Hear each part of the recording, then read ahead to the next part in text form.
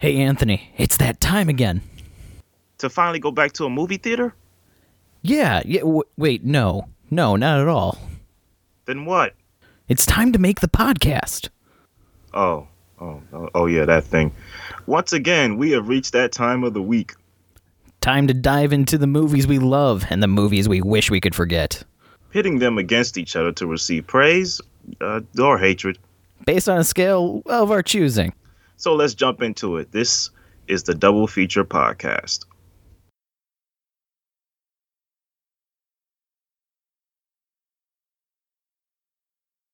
Hey everybody, welcome to another episode of Double Feature Versus. We got a special one today. We're covering a film that we have been waiting on for a long time. So I guess we have double the versions, more overpowering Zack Snyder slow motions. Man, it's here. It's finally here. Zack Snyder's 4-hour will it be or won't it be masterpiece Justice League. Brad, you wanted to hate this film so bad. I did. To put it into context, Man of Steel, I just did not like. I remember walking out of the movie theater and going, what was that? That was not a Superman movie. That seemed like I can get for a good like dark undertone like superhero movie. Like we've watched Super, we've watched we've watched a couple with Fandor? Like yeah. He wasn't really a superhero, but yeah. Yeah, but we've watched a couple with like dark undertones, kind of like for a superhero comic book movie. Like Kick-Ass is a great movie, and it's a very dark undertones for that. Mm-hmm. And Man of Steel just didn't work for me. I watched Batman versus Superman, and it basically just seemed like too much of a jumble of things trying to be in a single movie that it just was overcrowded. And then when Justice League came out, it had the same problem where it was basically a Batman movie with everybody else kind of packed into it.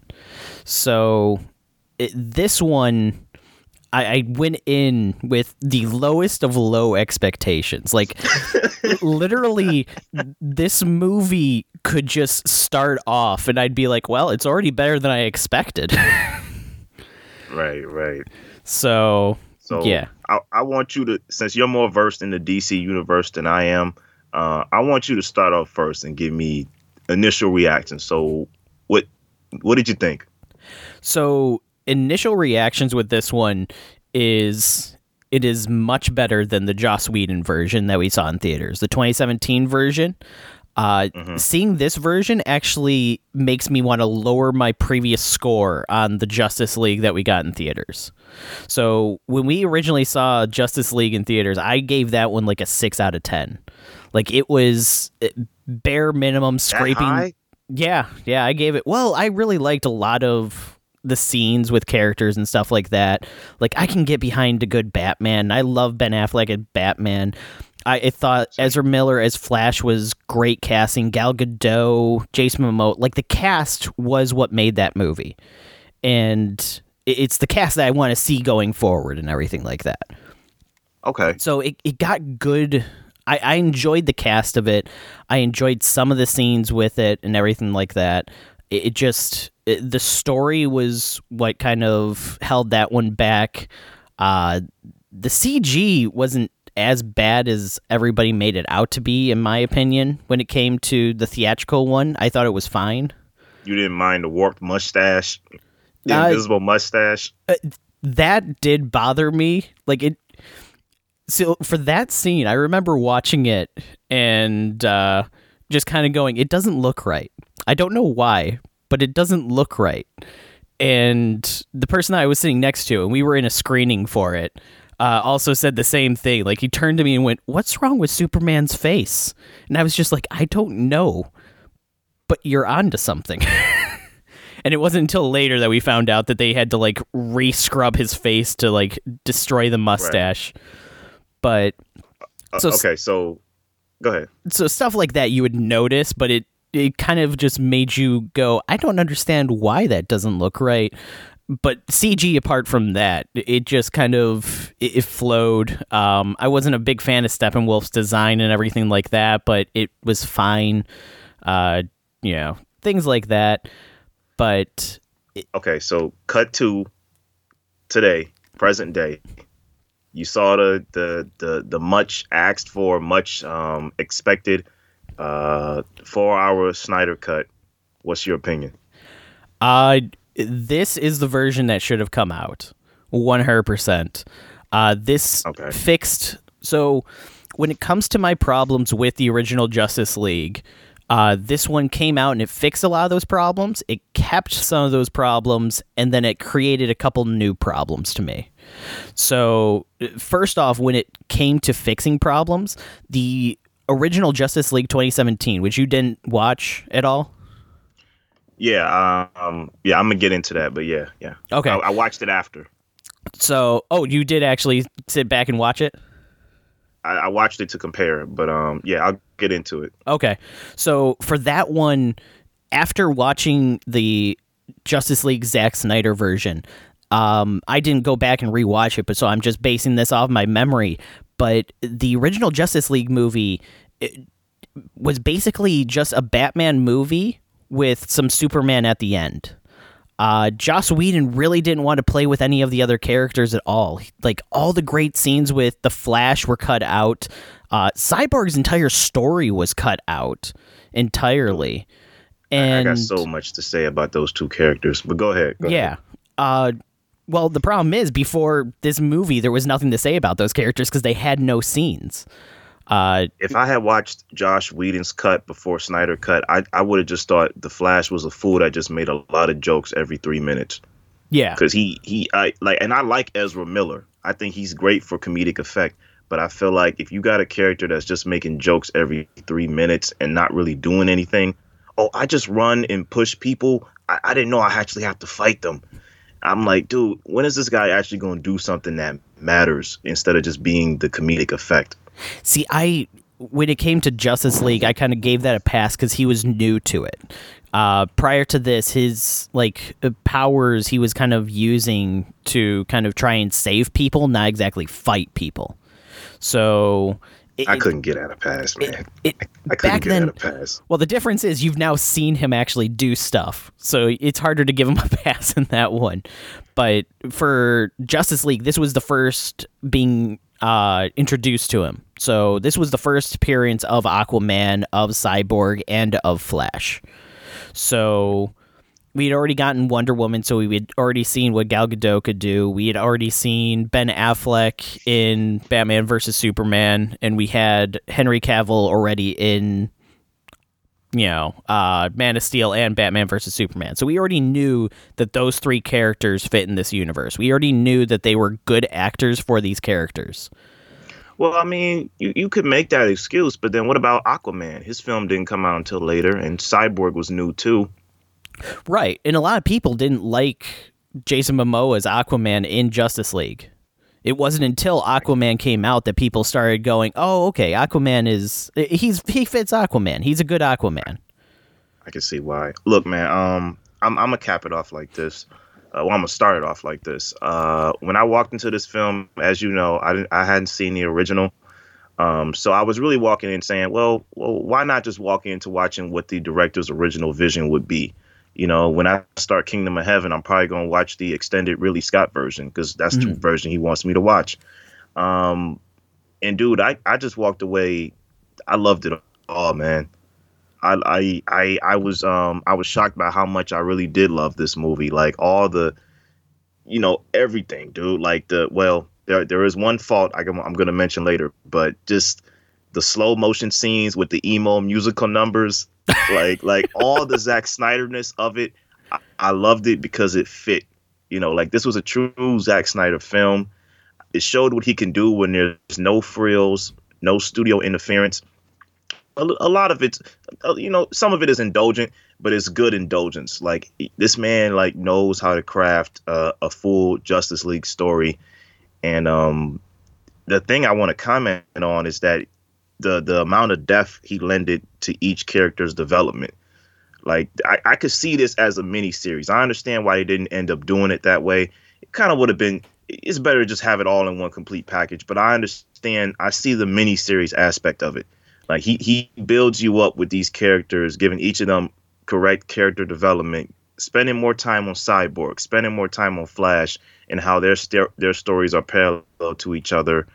You know, giving Superman time to kind of rediscover who he is. You know, how he spent time with each of these characters leading up to that big battle. I said, yeah, this is a Justice League movie. Mm-hmm. And this, in my opinion, this might be the best DCEU movie. Well, are you talking just Zack Snyder's movies or overall? So if we're, are we bringing in Nolan's films too? No, I'm thinking like are we going to count like Shazam, Aquaman, I'm trying to think, Harley Quinn. Okay, so here's the thing. I haven't seen Shazam yet. It's on the list, but if we're calling all those, yeah, I say this is number one, dude. Okay. It's definitely high up there for me. I think Shazam, I had a lot more fun watching that movie, but that was supposed to be a more fun movie than this was supposed to be like kind of a more darker, everything's gloomy kind of movie. Shazam was a very, hey, we live in a dark world, but, you know, clowns. Dude, yeah. Dude, man, listen, man, and here's one thing that pissed me off with comparisons. When you see the battle with Steppenwolf, and Steppenwolf looks way better in Zack Snyder's cut. And I love how Steppenwolf is interacting with who's Darkseid's main dude? What's his name? Oh, the dude in the shroud, right? Yeah, the dude in the shroud. I can't remember what his name is, but he's like one of kind of, I guess, the apostles of Darkseid. Yeah. All right. Well, we'll just until we get his name, we'll leave it at that. But I liked his I liked how he was in conversation with him, and he was in conversation with Darkseid. I liked the whole designs with Steppenwolf. Steppenwolf looked way more. He looked like an actual character, more than a villain, an actual character. Yeah. In the Whedon cut, he just looks like a typical villain. Dude, the battle with the Amazonians. Where he's getting the first mother box, like the reason I love that the way Snyder cut that battle is because it looked like the Amazonians had a fighting chance. Yeah, it was a drawn out battle. It was an intense, like brilliantly directed battle. Whereas in the Whedon cut, it made them look weak.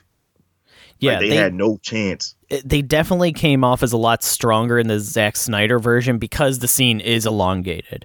So. The scene really doesn't change much. It just is longer in the Zack Snyder version than the Joss Whedon one, but it does have a little bit more impact of like, oh, he can be defeated. There's actually hope of this guy actually not being like a god. He is, you know, he can bleed, so to speak. Like, and again, dude, right before that, the Wonder Woman versus robber scene. That scene, I feel the way it works is because this is the Diana we should have saw in Wonder Woman 1984. She was literally throwing guys like they were frisbees. Yeah, like she was handing their asses to them. And you know, you got the Junkie XL music score in slow motion as she's dodging all the machine gun bullets as she's walking across the people. Whereas in the Joss Whedon cut, you know, it's short and it makes Diana look basic. You know, but I think the thing with Snyder is he makes the violence seem intense and real. You know what I mean? Like the way I think what he said in an interview once was that, you know, these are gods fighting mortals. You know, you can't really play it soft with that. And I like how it's implied that she literally blew the guy away, the main perpetrator. But I'm like, with the bracers and everything. Yeah. Yeah, I'm like, that's how it should be. I mean, this guy looked vicious. Zack Snyder made him look more vicious. Joss Whedon's cut made him look like a regular robber that was just evil just to be evil. Like, I like Zack Snyder's drawn out cut. I think it's like a one shot where the robber is walking into the bank and grabbing everybody, and it feels like a moment of real danger. You know what I mean? Like, I like how Snyder raises the stakes, man. Yeah, dude, there was that and the tragedy of Cyborg. Like, yeah, the fact that Cyborg had no content in the original Justice League. Watching the like Zack Snyder version of it and what they originally had planned for it, Cyborg is one of my favorite characters. I absolutely love Cyborg. First off, he's from Detroit. He's half human, half machine. A lot of his like storylines have to depend on him like fighting his robot side of his body, because he can only have so much of a limit when he's mechanical, you know. In trying to fight, like, which side of him is the real him? Is it like the machine or is it the human? And a lot of his storylines are very complex in that, and I love him as a character. And when they first announced he was going to be in this, I was just so pumped. And then they announced a movie for him, and I was like, oh my God, this is great. And, you know, of course, we're not going to see that movie anytime soon, probably. I really hope we do, because that's like the one movie that I was so hyped for in all the DC. Like, they were like, we got a Batman movie coming up, and I was like, that's cool. We got a Flash movie coming up. Yeah, I'll watch that. We got a Cyborg movie coming up. Oh yeah, I'm day one. If we see it, Ray Fisher unfortunately might not be in the lead. Yeah, that's the sad thing. But it's understandable given the circumstances, and I'm still waiting to see what everything comes out of that. Dude, if you say this film like lacks anything, two things it doesn't lack out of a lot of other things is death and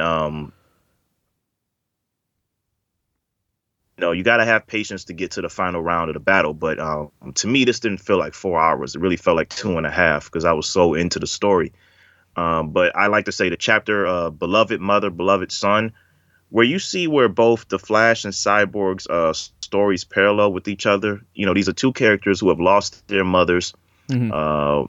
One man lost most of his human life right alongside his mother.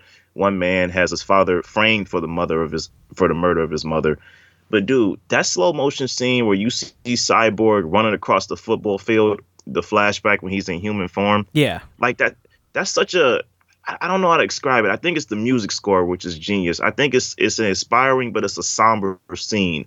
Like, it lets you know, like, this is a great moment for Cyborg. He's about to get the touchdown. We're reflecting on how much of a good guy he is, helping his friend pass his grades with quotes, because they couldn't pass because of all the personal stuff they were going through. But you know something bad's about to happen, because how did he get from this to half man, half machine?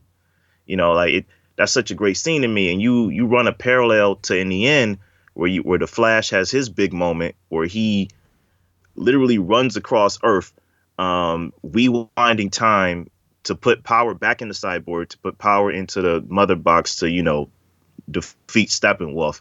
Mm-hmm. Like I like the parallel you can draw between these two characters who, lost somebody, but also gained their purpose. You see them gaining their purpose in this film. In the epilogue, when Cyborg puts the tape recorder all back together, like, that's an emotional moment, dude. Like, I really enjoyed that. Oh, yeah. Yeah, Cyborg definitely gets a lot more character in this movie. Absolutely. And that's probably one of the best parts of the Snyder Cut, is actually getting more Cyborg and getting actually more story around him and everything. Because he is one of the more complex characters in the DC expanded universe that's been introduced so far, because he does have to fight himself. He hates who he's become and everything like that, and he's lost the most supportive figure in his life, his mom. At the same time, he became who he is now. So he literally, his entire world went from like the best day of his life to the worst moment, or the worst like possible future he could ever see himself in. And the entire time he blamed his father for it, because go on. Yeah, no, I was going to say that's the best thing. Like, his father, who has guilt, and, this didn't even happen in the Whedon cut, sacrifices himself to help them, defeat Steppenwolf, to track the mother box and defeat him. And in the end, like I said, when the tape recorder comes all together, you have that closure between Cyborg and his father. Yeah. Yeah, and you can tell that, his father is doing the best he can and everything like that. But yeah, to Cyborg, it's done. His father basically ruined his life. It turned him into a monster, and he doesn't even see himself anymore when he looks in the mirror. And that's a huge thing is when he's like discovering his powers and like what he's able to actually do.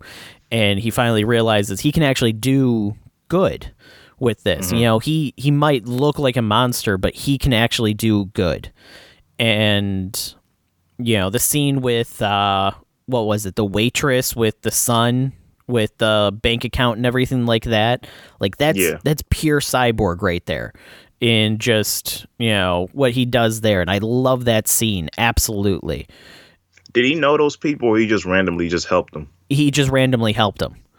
Okay. You know, he saw people in need, people that didn't deserve the circumstances they were put in. And it works as a parallel to where he is as well, because he doesn't believe that he deserves to be in the position he's in. And he's seen these other people in that same position. But the difference is he has the power to help those people, so he does so. And it just, I love that scene because it just works so well in showing like what kind of person he is at heart. And then he turns around and you see people like look at him and start, you know, backing away and moving in fear. Right. And it's just, it's beautiful because you get to see both sides of him, the side that everybody sees him as and the side that he really is. Yeah. Dude, here's another reason why I give this film all the love. This film pulled off what I thought was impossible. It justified Man of Steel's existence to me. Really? Like it really did, man. Like let me back up. You know, as a character, I never really felt much for Superman. I always felt like Superman was like the perfect hero, which means there was no real room for death with him. I feel like, you know, to put it bluntly, he's a straight white male with godlike abilities. He can do no wrong. He's perfect. You know what I mean? But I felt like, you know, okay, well, where's the depth to this guy? When I first saw Man of Steel, I kind of had your same thoughts. I'm like, well, that was kind of a dark Superman movie, but I mean, again, why should we care? You know, because we know Superman's a do-gooder. We know there's no real darkness to him. He's Superman.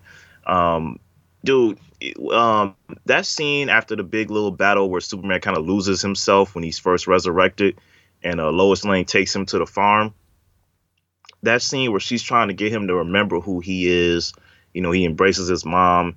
When he's on the alien ship and he's walking, and you're hearing both of his fathers, the biological father and the adopted father, talking in each ear, telling them like, look, man, this is your destiny. You are a hero. You're destined to be great. That justified Man of Steel's existence for me. Because when I watched the extended cut of Batman versus Superman, you know, my thoughts of Superman was challenged even further because, you know, it had themes of, you know, false idols, you know, idol worship, and, you know, people who have, you know, deity-like abilities working independent of any government or institution and the problems that can cause, right? Mm-hmm. Like, I feel like Batman vs. Superman had a lot of great ideas to it. And I was like, okay, now I'm starting to see Superman the man. Well, he's an alien, but the human in him saying like, look, man, maybe I don't want to be a hero. Maybe I don't want to use my godlike abilities. I just want to be Clark Kent. Like that moment right there, he kind of came to terms with that he is Superman. That, listen, man, I do have a job to do as a hero. This is who I am. Man of Steel is still just an okay movie, but it justified its existence for me with that scene. Am I making sense? Okay. I see what you're saying. Like all the melodramaticness of Man of Steel made sense in that moment to me. I'm like, okay, that's why this is the moment. This is why that film exists. Yeah, I can agree that moment definitely does kind of put a little bit more into Superman as a character. I don't see the purpose of Man of Steel still, though. You know, I still think you could completely cut that movie from existence and nothing would be lost when it comes to like the series as a whole. I just look at it in the same way as we look at George Lucas prequel films to Star Wars. Revenge of the Sith is cool, but you know, when you look at Phantom Menace and Attack of the Clones, this is really just showing Anakin turning into Darth Vader. You know, this is just showing how things got dark. We don't really need those movies, but their existence is justified. When you take into, what is it, the Clone Wars series into account, you could totally take out those two movies and they no longer are needed. There's so much more development in that series than there is in those two movies to show how Anakin turned. It makes a lot more. You talking about the Gennady Tartakovsky series, or are you talking about both of them? Well, the Gennady Tartakovsky series is absolutely beautiful, and I highly suggest everyone watch it. But I'm talking about the 3D animated one. Okay. Yeah. I mean, you could watch any DC animated film, and you don't need Man of Steel. You know what I mean? Mm-hmm. Same there. But I just feel like that scene alone kind of justified its existence. Here's the one fault I have with this film. Like I said, I don't mind the slow motion scenes. I didn't even mind the long drawn out scene where the Flash saved his, I guess that's going to be his love interest. Yeah, that was going to be, who was it? I'm trying to remember her name, but I'm completely blanking on it right now. I know the actress name. Oh man, I used to know her name. But when he saves his love interest, I don't mind all that. But I feel like the only weak link in Justice League is Aquaman, and I feel like that because Aquaman and it's just like you said, Aquaman and his purpose and his death. We didn't really dig deep into it until we saw Aquaman the movie, and we understood like, okay, this is a guy who he's of the sea and he's of the world, and he kind of doesn't want to deal with either. Yeah, he doesn't belong in either world. Right, we get it now. In Justice League, I feel like he, compared to the depth that was given to a lot of the other characters, I feel like he was like kind of like the lightest one.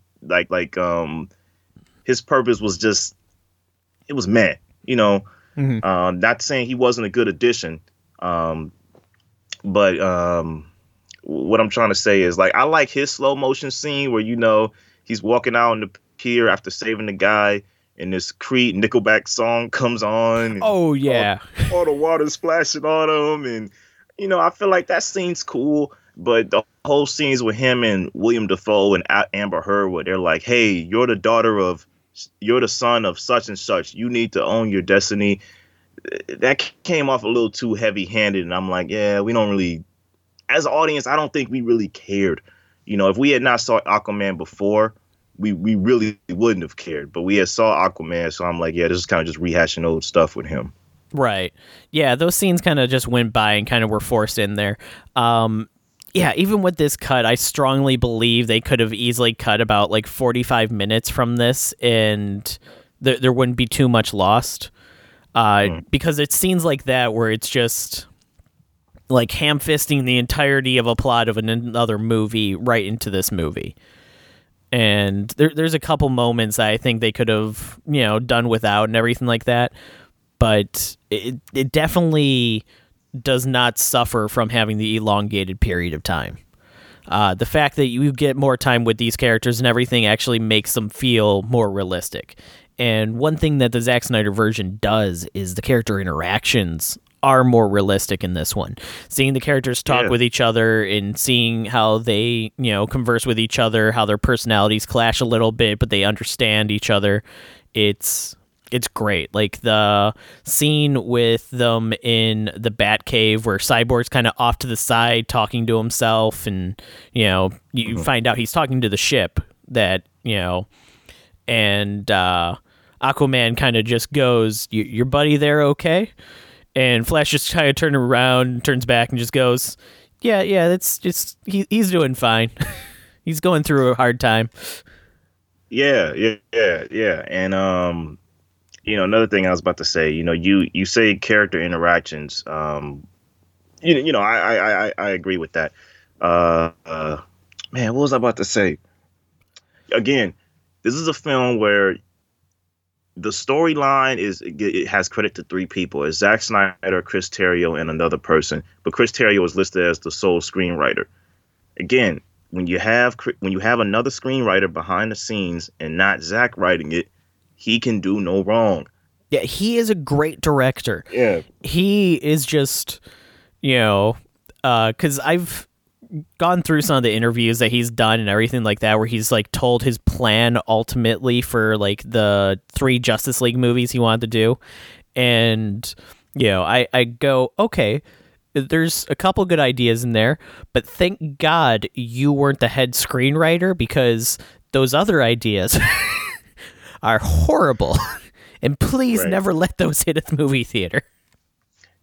Listen, man, I feel like he used every cent that was given to him to really make this film. Like he used all the money Warner Brothers threw at him. He used it to the T and did not waste a penny. Yeah. And he did this pro bono too. Apparently he didn't get paid for this. He wanted to do the Snyder Cut free. Yeah, I could believe it, because this was kind of his, you know, magnum opus of DC. Yeah. You know, he's not going to get another chance. This was it. Yeah. Anything else we got to touch on? Let's just, so when it comes to the Joss Whedon version, one thing is clear. Joss Whedon wanted to play with Batman. He wanted to play with Superman. And this is the one thing that I think Joss did right but wrong at the same time was Superman. Opening scene? Not the opening scene. Well, I guess that's a part of it, because the Superman in Joss Whedon's version felt more like Superman that we expect from the comics. The kind of more lovable, you know, very friendly person. And we see that in the end fight scene where he has like his dialogue that's just more, you know, it feels more Superman from the comics. When it comes, go ahead. I can't remember what the scene is exactly, because I haven't seen the movie since 2017. Yeah, I can't exactly tell you what he said. He came down and he pushed Steppenwolf, I think, off Diana or something. He was fighting somebody, and then Superman came down and said, "Not impressed." That felt like a Joss Whedon line to me. Like, oh yeah. There's a difference between the DC universe and the DCEU universe and the MCU universe. With the Avengers, lines like that work because Marvel films are a little bit more upbeat. You know, DC is a little bit more dark. The stakes are kind of like more raised and it's taken seriously. There's still room for jokes, but I just felt like that was a Superman that was taken out of a Marvel CU, taken out of an MCU film. Yeah, it definitely, it felt more like the Superman we're used to in the comics, but it didn't really fit in the world or in the setting that everything was going on in. But it was a welcome addition at the time, because it's like, this is the Superman I expect to see, you know? So getting to see him, it was like, okay, yeah, this is enjoyable. I like this.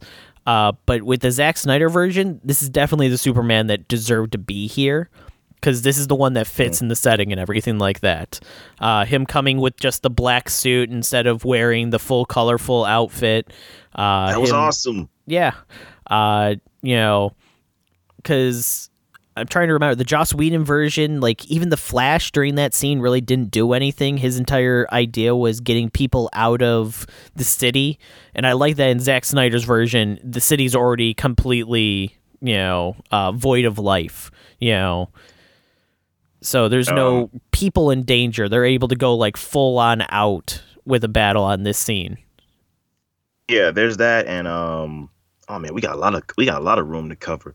But I wanted to say with the Whedon version, that opening scene where it's the kids recording Superman on their cell phone, like, "Hey, we're doing this for our YouTube page." He's like, "Oh, okay, sure, kids." Where they ask him the question like, "So, what is it that you love about humans on Earth?" And then he pauses, and then the credits start. I'm like, okay, that's an interesting starting off point, because we're going to show what Superman loves about Earth, why he feels connected to us, and how as an alien, that we bring human emotion out of him. Like where you have a General Zod, and again, this is where I justify Man of Steel. Zod is basically, I don't have morality. My main existence is to preserve Krypton or wherever he's from. And, you know, of course, you know, Superman is anti that. Like, no, you can have emotion. You can have, you know, your human emotion. So, of course, I thought the film would kind of delve into that. And, I mean, it did, but it was like, it was a rushed, edited film.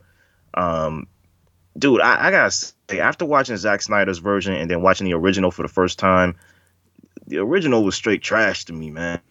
Yeah. It felt like garbage.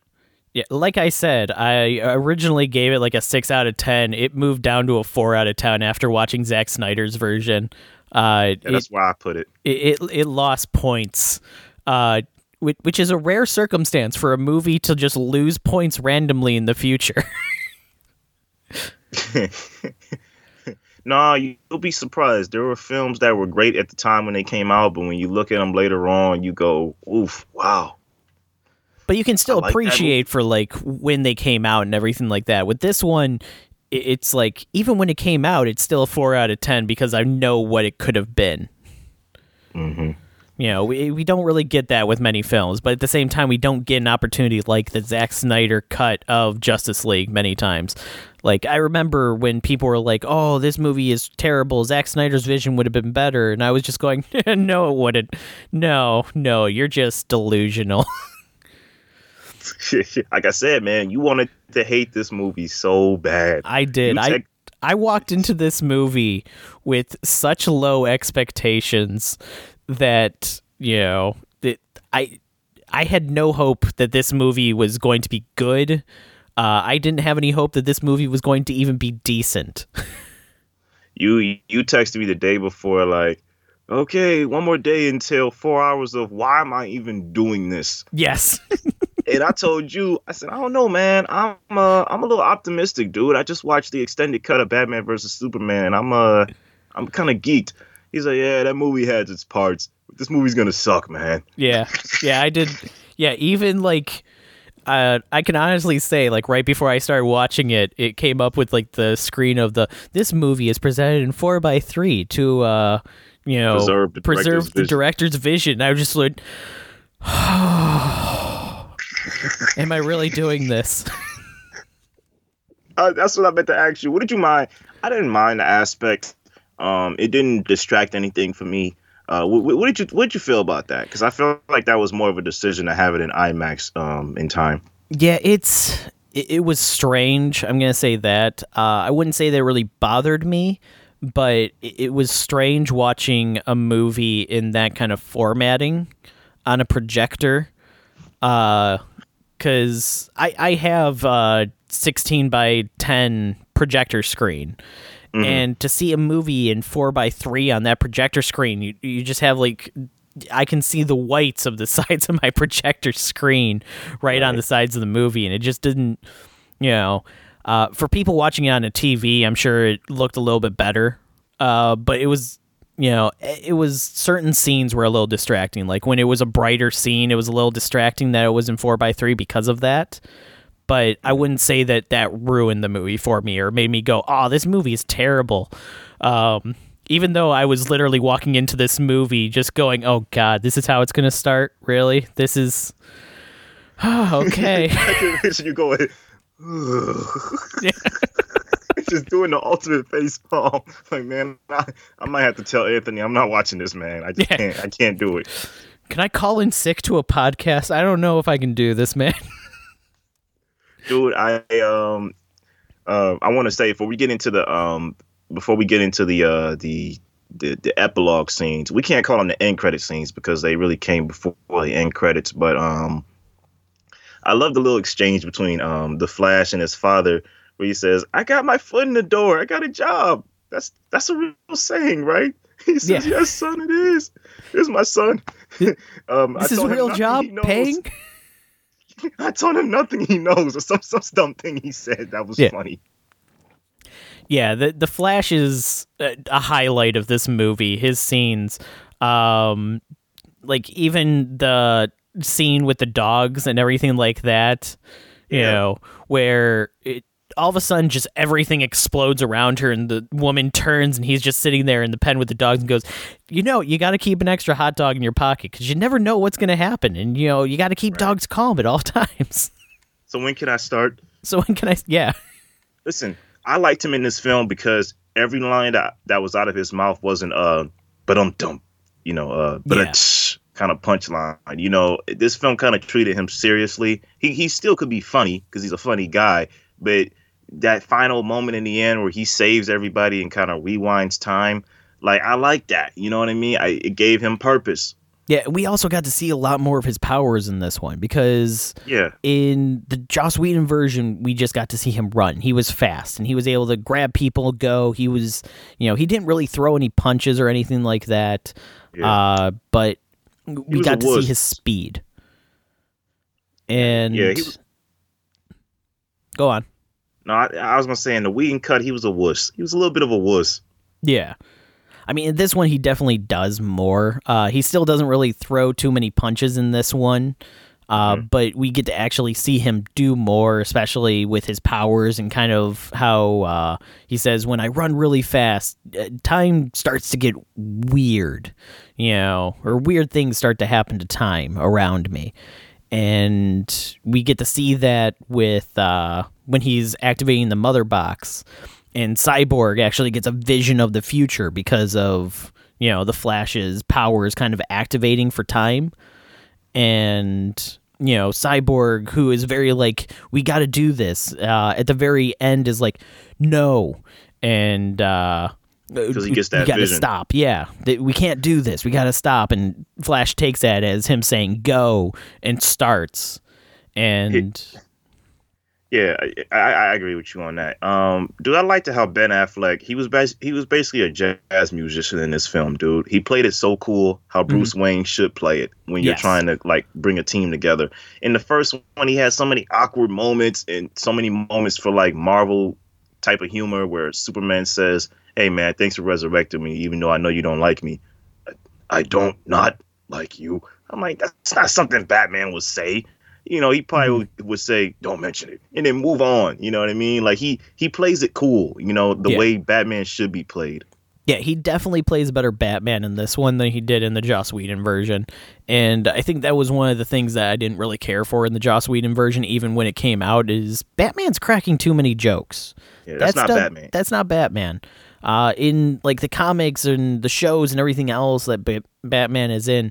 When he cracks a joke, it's like a surprising moment because that's not how he is. He's a very serious, he's a very down to earth. He doesn't like talking to people. He gets the job done kind of person. Right. Like even the scene where, he's talking to Flash and, what's your superpower? I'm rich. Like that even kind of doesn't feel like Batman. I feel like Bruce Wayne would say that. Bruce would say that. Like, even the line he says to Superman, like, he's like, "Dude, how did you get the house back?" "I bought the bank."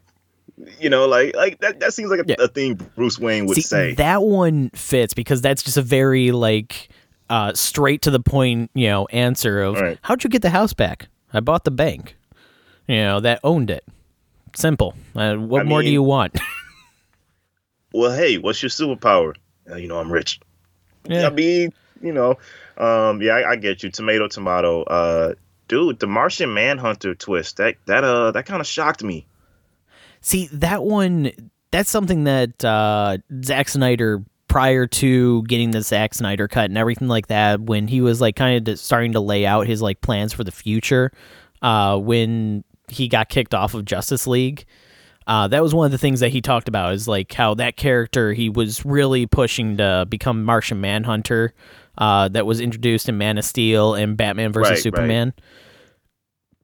Right. But that scene originally was filmed for Green Lantern. So that was one of the scenes that was originally filmed for like an end credits scene for Justice League that was going to introduce the Green Lantern Corps. And WB, when it came to this version of the Snyder Cut, told him that he's not allowed to use Green Lantern because they have future plans with him still, that they want to do their own way. So he pretty much went with Martian Manhunter because he still wanted to use that scene, but right. He couldn't use it in the original way, and he was like, it doesn't change anything. But at the same time, this also gives me a way to introduce Martian Manhunter into, this series of movies. So they wanted that character instead of being Martian Manhunter, they wanted him to be. He wanted him to be Green Lantern instead. Yeah, the plan back in like 2016, 2017, when they were making it, or when that scene was actually filmed, was that was going to be the Green Lantern. That was going to be Kilowog and somebody else coming to him, which we see Kilowog dead in Cyborg's vision of the future. He's the Green Lantern that's kind of like sprawled out with a hole in his chest. That's Kilowog. With the flashback. Yeah. Yeah. Well, that was the flash forward. That was like the nightmare vision. I thought it was because Cyborg was telling a story, right? We saw the first Green Lantern when they were talking about when they first destroyed Steppenwolf. No, that was the story that Wonder Woman, Gal Gadot's character, was saying. Oh, right. That about like the three tribes coming together: the men, the gods, and the Amazonians. Okay. And yeah, that was a thing where you see the ring fly off, but in Cyborg's vision, you also see Kilowog dead. Because that's when you see Diane Prince, like on with the coins over her eyes, dead. You see, who is it? Darkseid throw the trident through Aquaman, killing him, and I want to say. Oh, and that's the scene with Darkseid putting his hand on Superman's shoulder, and then you see Superman's eyes glow red. That was during that scene where like Cyborg was seeing into the future for a minute due to the Flash's kind of like messing with time due to his speed. I got you.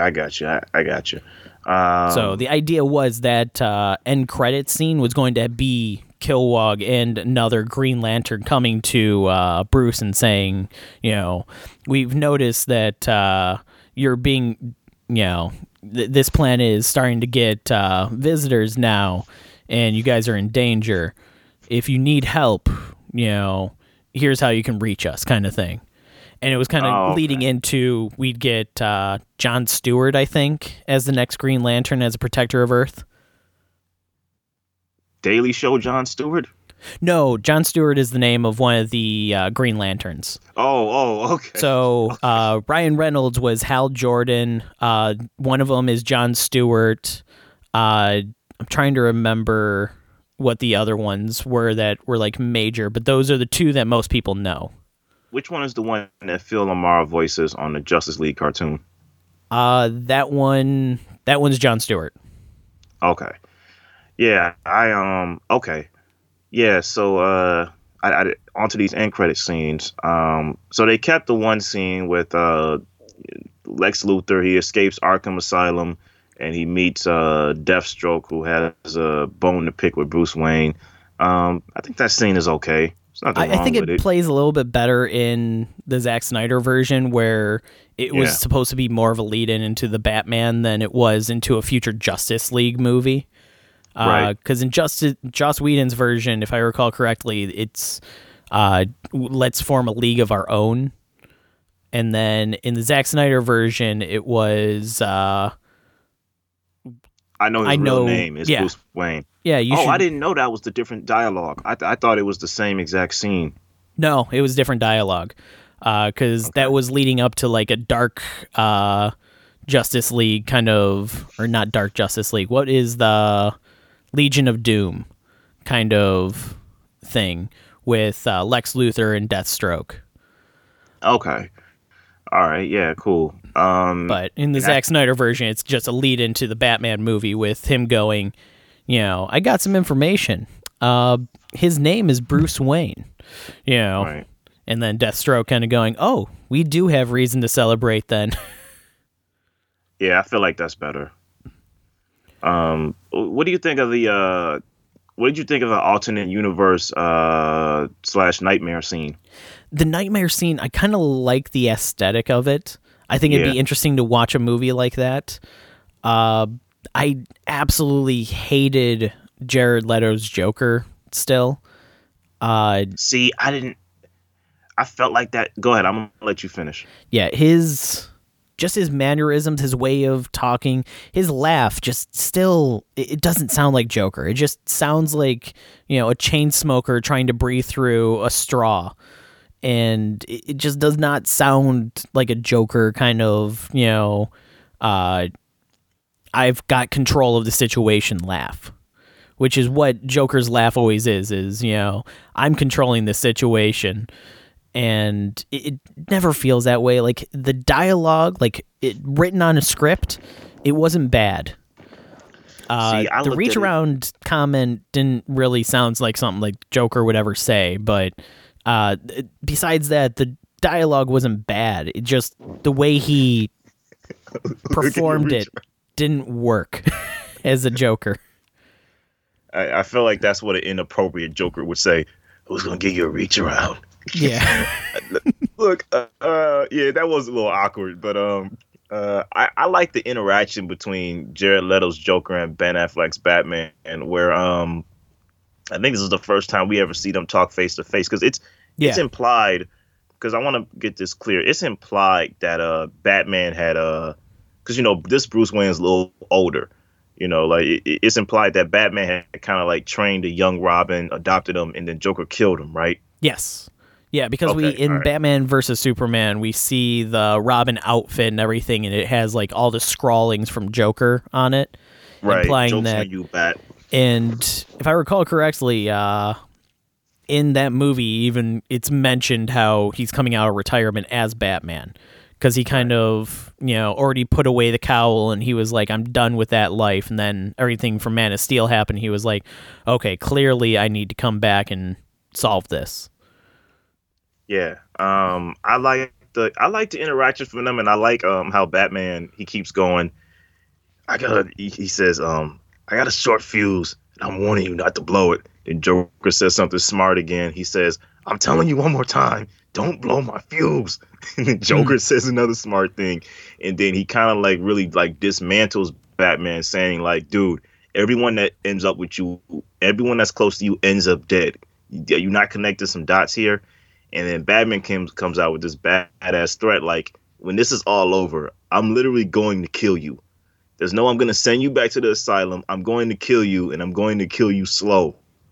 And like, I just thought that was just a great, intense scene. Yeah. Yeah, I love the look of the Flash's costume in that scene. Same with Cyborg's kind of little bit of a look where he's carrying like the machine gun box in like his third arm, and he has like the machine gun over his shoulder and everything. It looks a little bit like War Machine from MCU, but I still love the aesthetic of it. I thought it looked kind of cool, as like, this is what an apocalyptic cyborg would have gone to, is doing something like this. Yeah, and then, you know, after that, we got the Martian Manhunter scene, where he, speaks to, Bruce Wayne, saying, hey, I'm here to help. I've been watching a long time, and I feel like I should step up. Yeah, I felt that was cool. Yep. Dude, I'm gonna just say straight up, 4.5 out of 5 for me. The only thing that keeps it from 5 is the whole Aquaman thing. I kind of felt like he was kind of like light in terms of his purpose, but yeah, that's it for me. Yeah, this one's definitely a 4 out of 5 for me. This one's definitely up there as one of the better superhero movies. It surprised me a whole lot, because like been said before, I went into this with negative expectations, so it ended up surprising me a lot. I was very happy with the fact that we got this movie. I would have loved to be there when the HBO Max thing comes up saying this isn't 4:3 to preserve the director's vision, and Brad just going, oh God. Yeah, it's exactly what happened. I just was like, oh, okay, well, how long is this? 4 hours and 2 minutes? Oh, should I grab a beer now or? Yeah. Now this sounds very indulgent. They say there's gonna be a black and white version of this. I feel like that worked with Mad Max Fury Road. I don't know if I want to see this in black and white. Yeah. Do you? No, not at all. I wouldn't, they're even talking about doing like IMAX showings of this. I'd see it. I don't know if I'd go to that. Because this is like a 4-hour movie. They're going to have breaks in it because they're going to do it with the parts. They're going to probably do like a 10-minute break in between each part for the intermission. And at the end, that's going to be 5 hours in a theater. Well, I don't know if it'll be each part. I think maybe in between part 3 and 4, and then go time. Yeah. Yeah. But I'd see it in IMAX. I would. But yeah, when all's said and done, that'd still be probably 4 hours, 40 minutes, counting like previews and everything, of just sitting in a theater. That doesn't, I love going to the movies and everything like that, but being at a movie theater for almost 5 hours doesn't sound appealing to me. Right. So I don't know if I would see it in an IMAX showing, just because of its length. If this came out in theaters before at like 3 hours, I think that would have done well. But yeah, I don't see it. I'm glad that this came out on like HBO Max instead of in theaters, because I don't think this would have succeeded in theaters at all. I really think this is everything the DCEU. This is everything I wanted the DCEU to be. Like, this is everything I wanted a Zack Snyder film to be in the DC universe. Yeah, man, I loved it, man. Yeah, it was definitely a very good movie. I'm not gonna race to go watch it again because it is just a lengthy movie. But at the same time, I could see myself in a couple of years, sitting down and doing a marathon of like the DC movies when we have a couple more out. And I would definitely include this one into it instead of the Joss Whedon 2017 version. I'll cop the Blu-ray when it comes out. I'll get the Blu-ray. Yep. Yeah, I'll probably pick up that 4K Blu-ray, even though it's in 4:3. Right. Okay, folks. Well, thank you for listening. The day came. Brad kind of ate his words a little bit, and everything is all right with the world for now. Right, for now. See you on the next one.